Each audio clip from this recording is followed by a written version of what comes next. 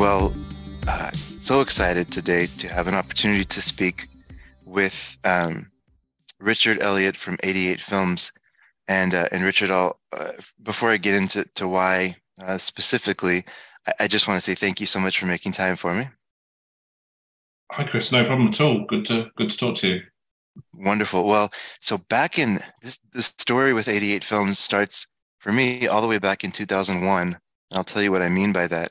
I was at a film festival in Dallas where I was going to university, and they put on, it was an Asian film festival, and they put on this little film from 1991 called The Story of Ricky. And I left the theater just, I had no idea what I just saw. And all I could know was that I loved it unbelievably. And I picked up this old Tokyo Shock DVD that I actually still have. We're not on video. I'm holding it right now, just assuming that this was the only chance I'd ever have to own this on disc.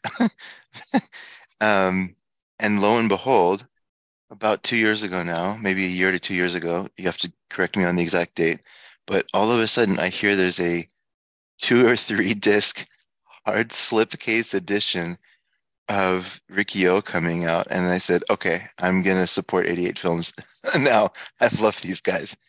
Um, so thank you so much for putting this out. No problem. Was that the first disc of ours that you were aware of? Is it? So yeah, I live here in the US, and and I know now you have a US line, and I'm current up to number 11, so I'd certainly want to get into that.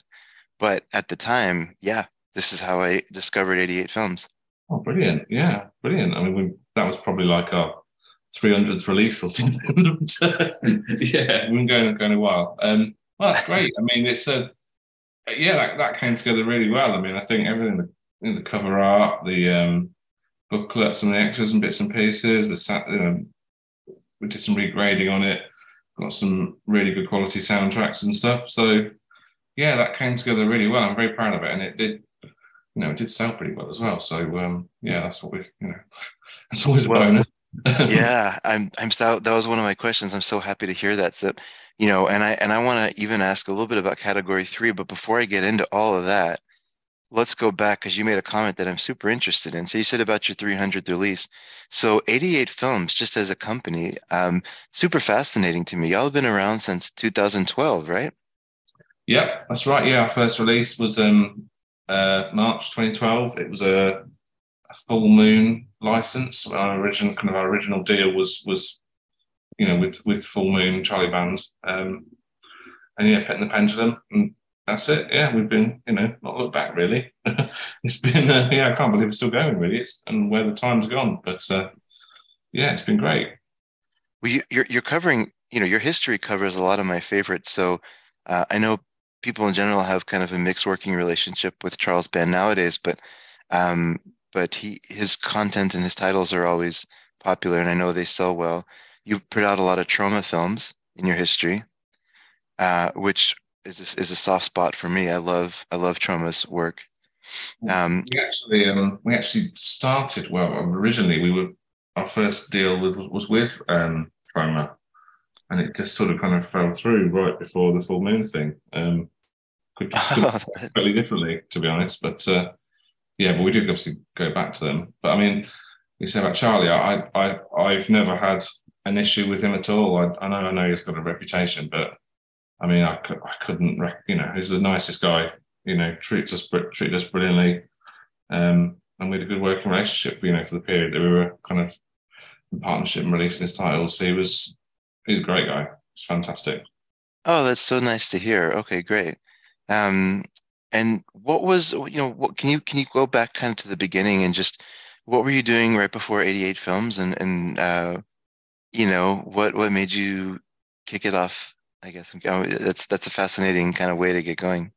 Yeah, well, I mean, there's two of us basically, myself and my business partner James, and Yeah.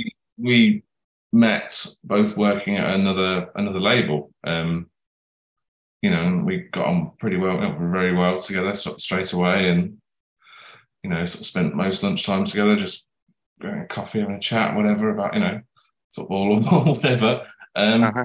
And then, after a while, we kind of thought it would be quite nice to, we're both a bit sort of itchy feet where we're working. And we thought it'd be kind of good to maybe have a go at setting something up, the two of us. And our initial idea was wedding videos. We're going to do that. So we thought, because we can shoot and edit and all that sort of stuff, and it was kind of using that kind of skill. So we did a bit of research, have a website, went to a wedding fair. Thought this is interesting. We could do this, and then obviously we hadn't put much thought into it because we kind of realised pretty quickly that anybody booking a wedding video is going to be booking a year, 2 years ahead. Oh, okay. So we have to wait before we can make any money off it. So, dropped that one pretty quickly. And then, what else can we do? What we were doing at the time. So, and I won't mention the label we're working at, but we made a conscious effort to do nothing like what they were doing at all. Okay. All totally with different distributors, different sales agencies, totally different genres of films and stuff like that. And but it kind of set up and left as quickly as we could, kind of thing, really. So it was, that was it. That's great. And I read an interview all the way back in 2014 by I think a Belgian publication or something. We were talking a little bit about before. It's difficult to find interviews with y'all. Another reason I'm so happy you're here. But you had mentioned at that time that you were avid VHS collectors. Is that something that you still do? We've got quite a few shelves of VHSs over here. Kind of odd. A lot of them are stuff that we could maybe kind of related to what we were doing in terms of releases and stuff, but still quite a few. Unfortunately, every time we buy a player, it seems to go wrong within about 2 minutes. So I don't have them anymore, but we've got quite a few. Well, certainly you're buying them used at this point, right? And so you never know how the players have been treated. Exactly. Yeah. It's a couple of times, and we just think, well, just look at them on the shelf. So I guess beyond VHS, then, would you say that you're just a collector of physical media in general, outside of what you're doing at 88 Films? Well, yeah, I suppose so. Not to the extent of a lot of our customers. My goodness, some of those shelves are pretty impressive. When they sort of send pictures and stuff over to us, which is great. But yeah, I was saying to you earlier, I picked up a load of 4Ks yesterday when went into HMV and bought some stuff that I wanted. Have a look around at the competition, all that kind of stuff. But definitely. Yeah, I'm still. I have quite an extensive iTunes library as well. But no, I definitely love the physical stuff. And and probably got too many again. Well, this is the constant struggle, right? Because there's only so much you can put on shelves, but there's a lot more that you want to have. I've already had to do one purge this past Christmas because we just, we don't have a mansion. So I'm like, okay, here we go. I have to get rid of some of the stuff I love. It does. In fact, I have it in a separate closet, just in my to give away or sell pile. And I've been very slow to do it, much to the frustration of my family. So that's coming soon. Okay, so going back, started with Full Moon and Troma, and I think one of the things that I've been fascinated with in just the last 2 years, you can say, as I've kind of gotten to know you, is there's quite a wide diversity in the titles you put out, especially if we're talking about Region B. Just for a moment before we get into your US line. The best I could kind of think of it, I'm curious if this is right, for every Anaconda and Species box set that's released, I'm hoping that those sell incredibly well for you. And the way that I kind of view it is, although those movies are super fun and worth a good release, and I own them both, by the way. But for every one of those, it allows you to put out Beatrice Sensi, or On the Run in a Slipcase, or Shaolin Wooden Men. Like I kind of view it as there's the films that you put out that you have a high confidence will be extremely commercially viable, which then allows you to put out kind of passion projects. Am I right, or am I way off? Um, well, no, yeah. I mean, that's. I guess that's. I don't necessarily think of it like that. I suppose. We generally, in a very fortunate position now where we can take more of a risk on a title that perhaps won't be quite so commercial, but we'd still love to do anyway.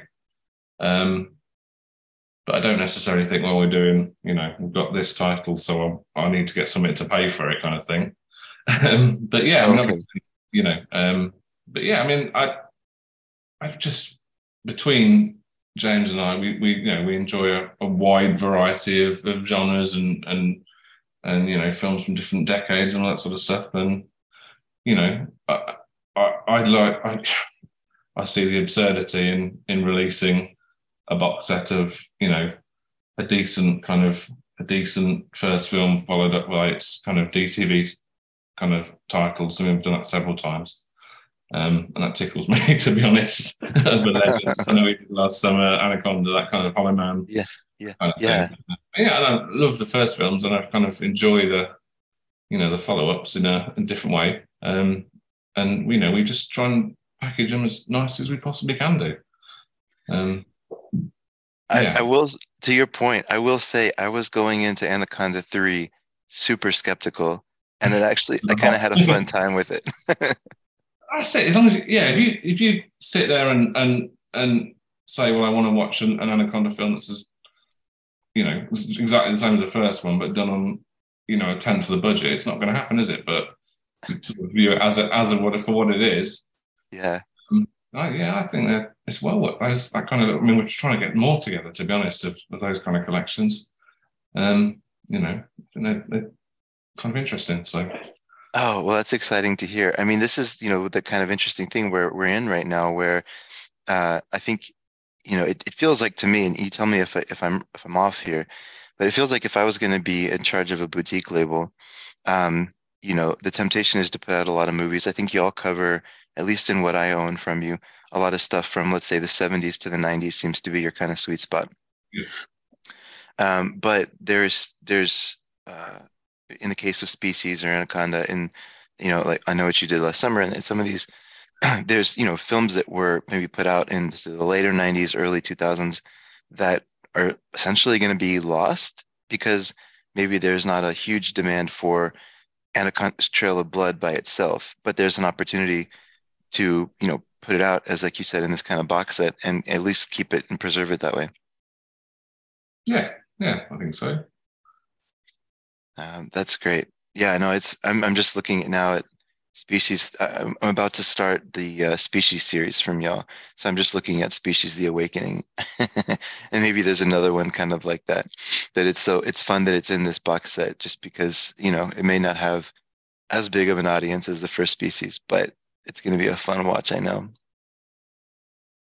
Yeah, and I think it's the way to do it. I mean, we did um, American Ninja as a series years ago, and we didn't know what we were doing at the time. We did a kind of like a really cheap set of them all in one case, and then did them all individually, and then we did like them individually with a box set from our website and stuff, and it just it almost went a bit wrong with it. Nobody wanted to buy 3 and 4 individually. Um, so yeah, but this is the way to do it, I think. And yeah, that's how we would have done it with a bit more experience back in the day. But Well, well, I hope they continue to be wildly successful for you. That you brought up an interesting point in what you just said about packaging. So I think that y'all are quietly, and maybe quietly is not the right word, because people talk a lot about packaging, and I just think that y'all have really hit a sweet spot in your packaging. I love the hard slipcases you're putting out, the booklets that you're creating, the full-size posters, the features. It just seems that y'all have really kind of hit your groove, and the releases that are coming out for On the Run or Robotrix or Hatchet for the Honeymoon or Black Cat. I mean, these releases are The Young Master, like, fantastic releases. How did what can you walk through the process of how you kind of landed on the slipcase and just how you decided to put out these masterful editions? very kind words, thank you. We did, yeah. We did literally sit down and say, and we had a couple of turbulent years, sort of 2018, 2019, with distribution and bits and pieces. And I think X-Men HMV went bust for like the third time or something, and Uh-huh. stuff. And we did literally sit down and say, what can we do to sort of improve the business and give it all longevity and all that sort of stuff. And and we were selling. I mean, we were selling stuff so cheaply through this agent we had. We were selling tons of stuff, but making no money whatsoever. Okay. And it was just like, well, we need to, we need to sort of improve basically on all elements. We need to sort of take control of them. I mean, because up to that point, barring a couple of crowd funds, most masters we were releasing were just kind of supplied, and we maybe did a bit of dust busting or a little bit of tweaking the grade or whatever. But they were, essentially they weren't our masters. Okay. So we sort of said, well, we need to make a conscious effort to just sort of have more control, really, and to improve, the quality and looking around at what other labels were doing and trying the best to match that. I mean, it's hard. It's just the two of us. We work with a load of brilliant kind of freelance people, but and it definitely has, given me a few more grey hairs, that's for sure, over the last few years. But it was a deliberate thing. We wanted to get the masters looking as good as possible, sound, subtitles, all that sort of stuff, and spend more on the packaging, basically, make them more desirable, try and sell out the first print quicker, before it goes into discount kind of thing. Yeah.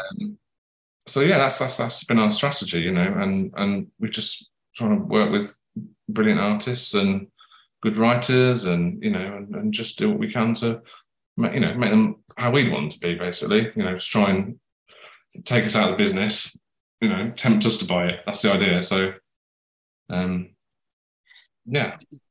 that it's working. Kind of as a follow-on to that, do you remember the first time you heard either a Frank Jang or Mike Leader and Arna commentary? Do you remember, just were you like, oh wow, we've got it, like this is great stuff? Yeah. Well, yeah. I mean, we were dealing with Mike and Arnie first. Frank came on a bit later, but yeah, they've been really good. I mean, we don't work with Mike anymore, but yeah, they're good guys, especially Frank. I mean, Frank, we're working with continuously. he's got a very long list of stuff to do for us. But well, they're just both. I mean, I guess we both of them, I think, in their own ways, are just so entertaining and just know so much casually just about the films that they're speaking on. So it's I always love putting on one of their commentaries. Are you? I'm trying to remember the name. Is it Constellation, or there's a company that distributes a lot of these Shaw Brothers films? Is it because you're not dealing directly with Shaw Brothers Studios, right? It's like Celestial. Yeah, well, no, they have Celestial. Celestial. They own a good. I can't remember exactly. I think it's all of them, pretty much, but I could be wrong. Yeah, Celestial's the one I was thinking of. Yeah, so that I noticed that, at least in the U.S., maybe this is a natural point to switch to the U.S., because I noticed, other than number one, which I do want to talk about shortly, because I just saw Gestapo's Last Orgy, and what a wild movie. But other than that, I believe 2 through 11 are all Shaw Brothers films, right? And so is your US line going to be primarily those releases, primarily Shaw Brothers? Or, yeah, I'm just curious about that, because I am absolutely loving them so far. I was just curious if that's intentional. Well, okay, yeah. So look, the first, I mean, we distribute through MVD in the States. Okay, yeah. And they had been sort of chasing us for quite a long time, really. And we just like so busy, basically, that we kind of we had to have a chat about it at some point, and it never really happened. Okay. And then, kind of part of all this, like I said, of just sitting down, looking at the business and what we're going to do, part of that was, well, if we're going to have a crack at releasing stuff in America, which is, something we had talked about on and off over the years, we need to do it. We need to sort of, because it's not kind of now or never kind of situation. Yeah. So, yeah, I mean, I don't remember the way around we did it. I mean, definitely Gestapo's Last Orgy was meant to be a UK release. We put it through the censors over here, the BBFC, and they outright rejected it. Said you can't release that in this country. Oh, no way. Yeah, which doesn't happen very often. And to be honest, they don't cut a lot of stuff either anymore, but they wouldn't offer us any cuts or anything. They just said, no, the tone of this, not happening, basically. And wait a minute, this was in 2001. No, right? no, this was. I mean, 2021. I'm sorry. So even in 2020, or whenever you were giving it to them, 2000. Yeah. No way. Yeah, and the process was then, if you want to appeal, it's £5,000. You fail, you don't get it back. You lose it. And even if you win, you don't get it back. So it's kind of like, maybe not. I don't think many people appeal, to be honest. So we kind of thought, well, because first of all, I mean, this was kind of, we'd licensed the film and we'd made you've seen it, so how good it looks. We made a really, really good looking master. Yeah. The negative, scans the negative. And then obviously once that was completed, we put it for the BBFC, and then we're like, oh God, what are we going to do? Because we pay for the license, pay for this master, Yeah. And very, very, very, very fortunately and kindly, the people that we licensed it from allowed us to swap territories, and that kind of, that kind of became our first release. Weirdly, it was. Yeah, that's amazing. Yeah. So, well, I mean, this is what, and I'm sorry to cut you off. I'm just thinking on that point. This is what I love about what boutique labels are doing in general. And then 88 Films. There's an interview with Luigi Cozzi on there that after you see the movie, I think it's one of those ones where you're like, it just takes a minute to kind of process what you just saw. I mean, there's a lot going on, right? I was joking with a friend that there's I have a friend that watches a lot of these type of more depraved movies, or whatever you want to call it. And I was saying, yeah, well, there's somebody currently giving a barrel job to a gun, and he was like, sold. I'm gonna go buy it. But there's that interview with Luigi Cozzi paints the picture of what was going on in Italy at the time, how the censorship, how the sort of the success of Night Porter made for this little niche genre of Nazi exploitation films, some background on Cesare Canaveri, and then he joked at the end about how he'll never watch this movie, but he has an idea about what's going on from the title. But I just think, like, it makes me sad that or it makes me happy that exists, and sad that there's companies that are still blocking that, because like, what a fascinating little piece of history, right? That's it. Well, that's exactly how I think probably everybody else sees it. It's history, isn't it? Yeah.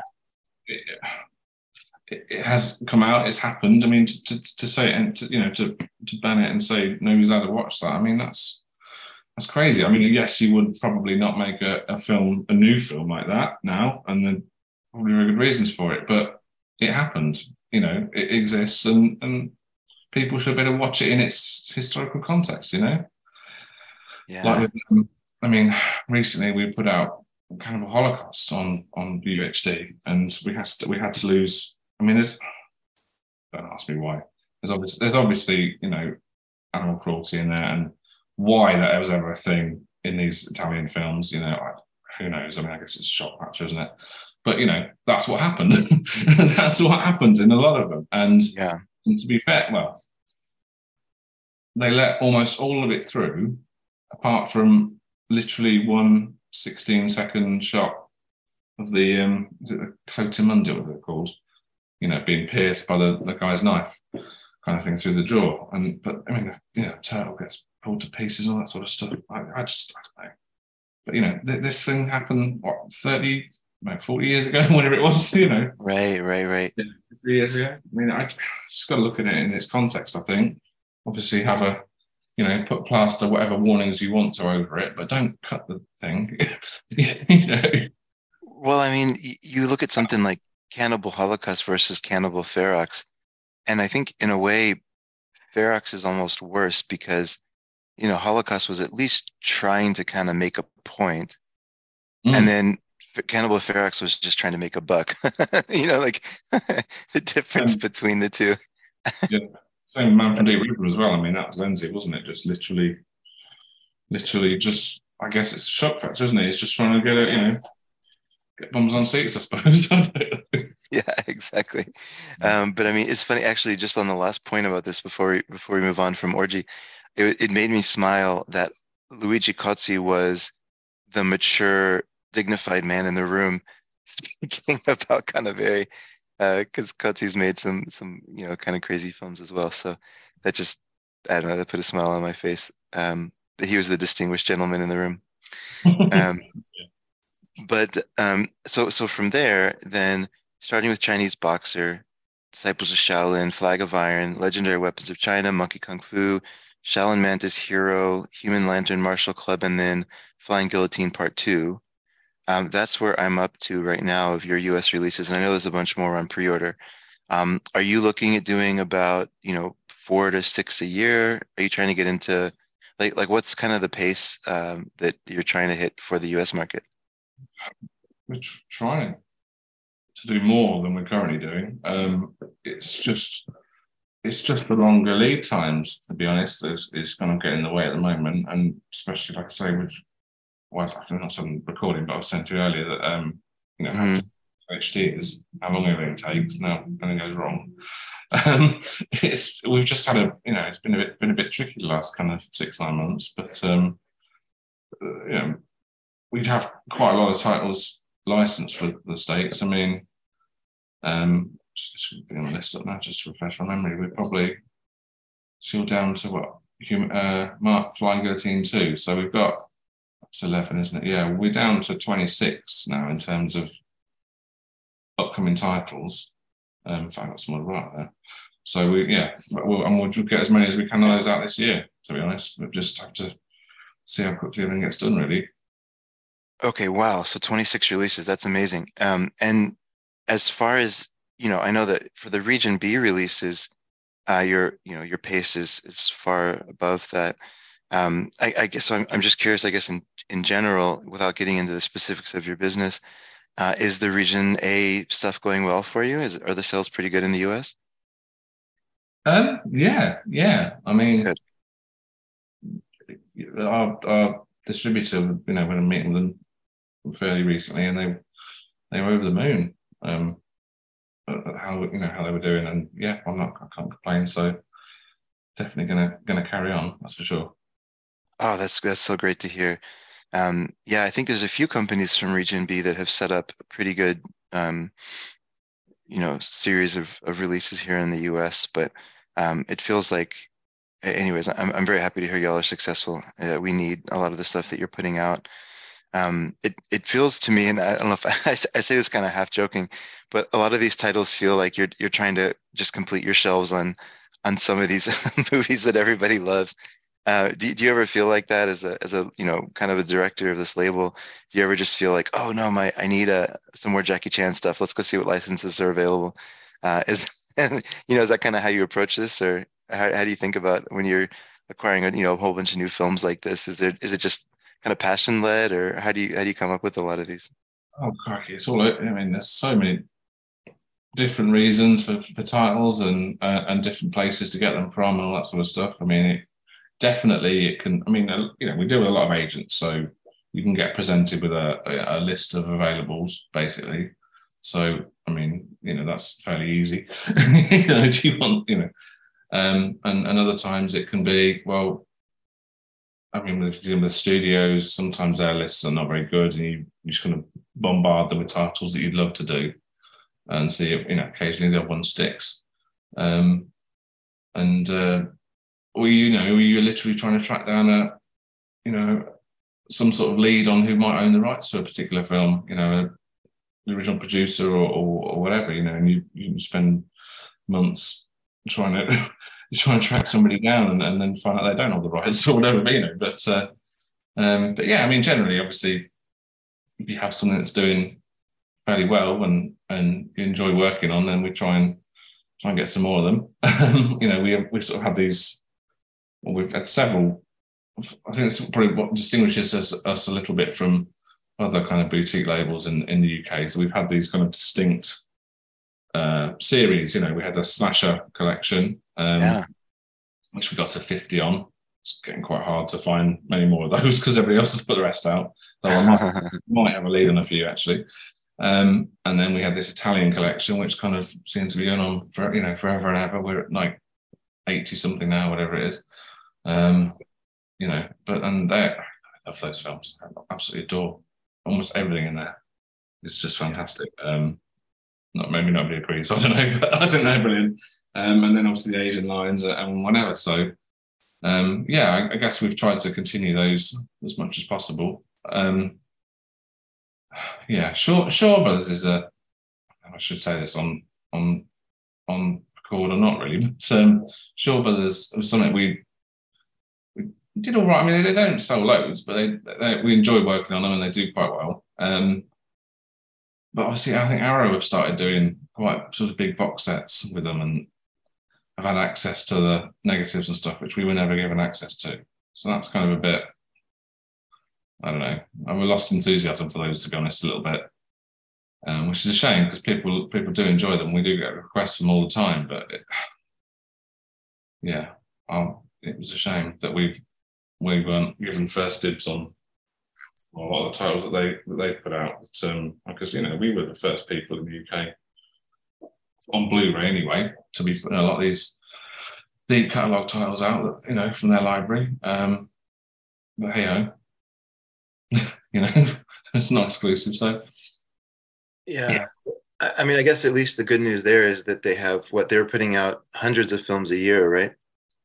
I don't know what their schedule's like. I don't think it's hundreds. No. It's, oh, okay. Well, I don't know. Or their catalog is very deep anyway. So yeah.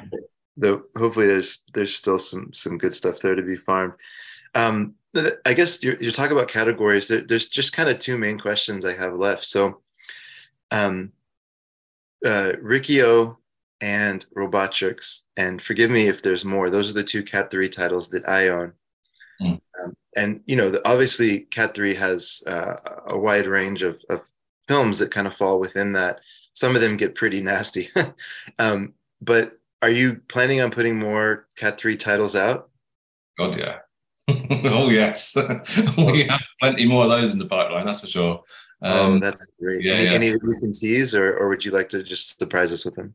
I think people know it leaked out that Untold Stories we've got through Uncut through BBFC very recently. So that's coming. We recently released Ebola Syndrome as well, Uncut. Of course. Gothic Ghost Story did really, really well for us. And yeah, there's a few others. We've got I suppose I could tell you we've got Taxi Hunter coming up. Oh, that's great. Yeah, and I probably shouldn't say more than that, to be honest. But yeah. No. Yeah, I'm happy to let you keep your secrets. That's very exciting to hear. Those movies are just so, I don't know, that was one of the most unhinged creativity periods of filmmaking. Yeah. So that's exciting. And then I guess kind of one of the last questions I feel like I kind of have to cover is I read in an interview, or you alluded to, the 88 films comes from Back to the Future. Any background on kind of how you chose that name? Was it just as simple as you love the movie? Yeah, well, yeah. I mean, we were just brainstorming ideas, and I think we got to B Movies, which was Blower Elliott Movies, surnames, and you know, designed this little B thing, and we just weren't really up for it. Weren't really enjoying it. weren't really feeling it as well. Okay. And I don't know. I just sort of blurred out 88 films because it's obviously it's the speed you got to get to go back, you know, back in time, whatever, forward in time. And yeah, I love those films. So that's it. That's it, really. You know, there's no kind of more in depth about. You know, there's nothing else to it, really. That's what it is. And it kind of, you know, it sets a picture for the sort of films that we, you know, that we release generally 80s. You know, we can do. I think it works. It works all right. Well, I love it. And if you, I mean, you don't have to do this, but for what it's worth, you were talking earlier about collectors and, you know, their shelves. One of the things that I found to be very helpful for people like me that tend to try to go complete, even if stuff is out of print or sold out, if there's anywhere where some of the history of the, you know, company can be chronicled or cataloged, to make it easy for people to find. I'll give you that, you know, little tip. There's lots of folks that will discover, you know, one or two of your movies and want to kind of dive in. So if that's not to give you more work here, but if you ever have anybody or an intern or anybody who can go through and just kind of publish a catalog somewhere of all your releases in order, so that curious people can go find them and make sure they own them. I think that would probably help you in the long run. Because I think for people like me that discover you through Riki-Oh, now I'm going back and trying to capture as much as I can. And I always have a feel that I'm missing out on something important. That's a great point. I mean, our website, we use a package, and we have done since we set it up. But so I could have, because a lot of other people have like an out of print section, don't they, on their websites? And I think at the moment, if we did that, we'd have an out of print section, great, but it would just show out of stock, where people would get in contact, say, how can I buy this or whatever. But also it would have to show up in like the general listing of everything as well. I've got no way of making sure it doesn't do that. So yeah, maybe we need like just a page of it written down or something. I don't know. That's a great idea. I appreciate that. We'll see what we can do. Yeah, no, we don't have any interns, unfortunately. That'll come to me, I'm afraid. But okay. Yeah, it's a good idea. I like it. There's enough degenerates like me out there that are just curious. So rather than, you know, it be curated by a third party who's probably not complete, just wanted to pass that on. Richard, it's been a pleasure to speak with you. There's 100 other questions I have. So maybe in a year or two, we can, you know, try to get back on and do this again. But I'm so glad people get to hear your voice. And I disagree with your assessment of yourself. I think you're natural at this, and I think you have great stories. And so just thanks for making some time today. Well, no, I really enjoyed it. Thank you for persisting anyway and bothering me and making this happen. So yeah, it was good. And I'm happily coming again.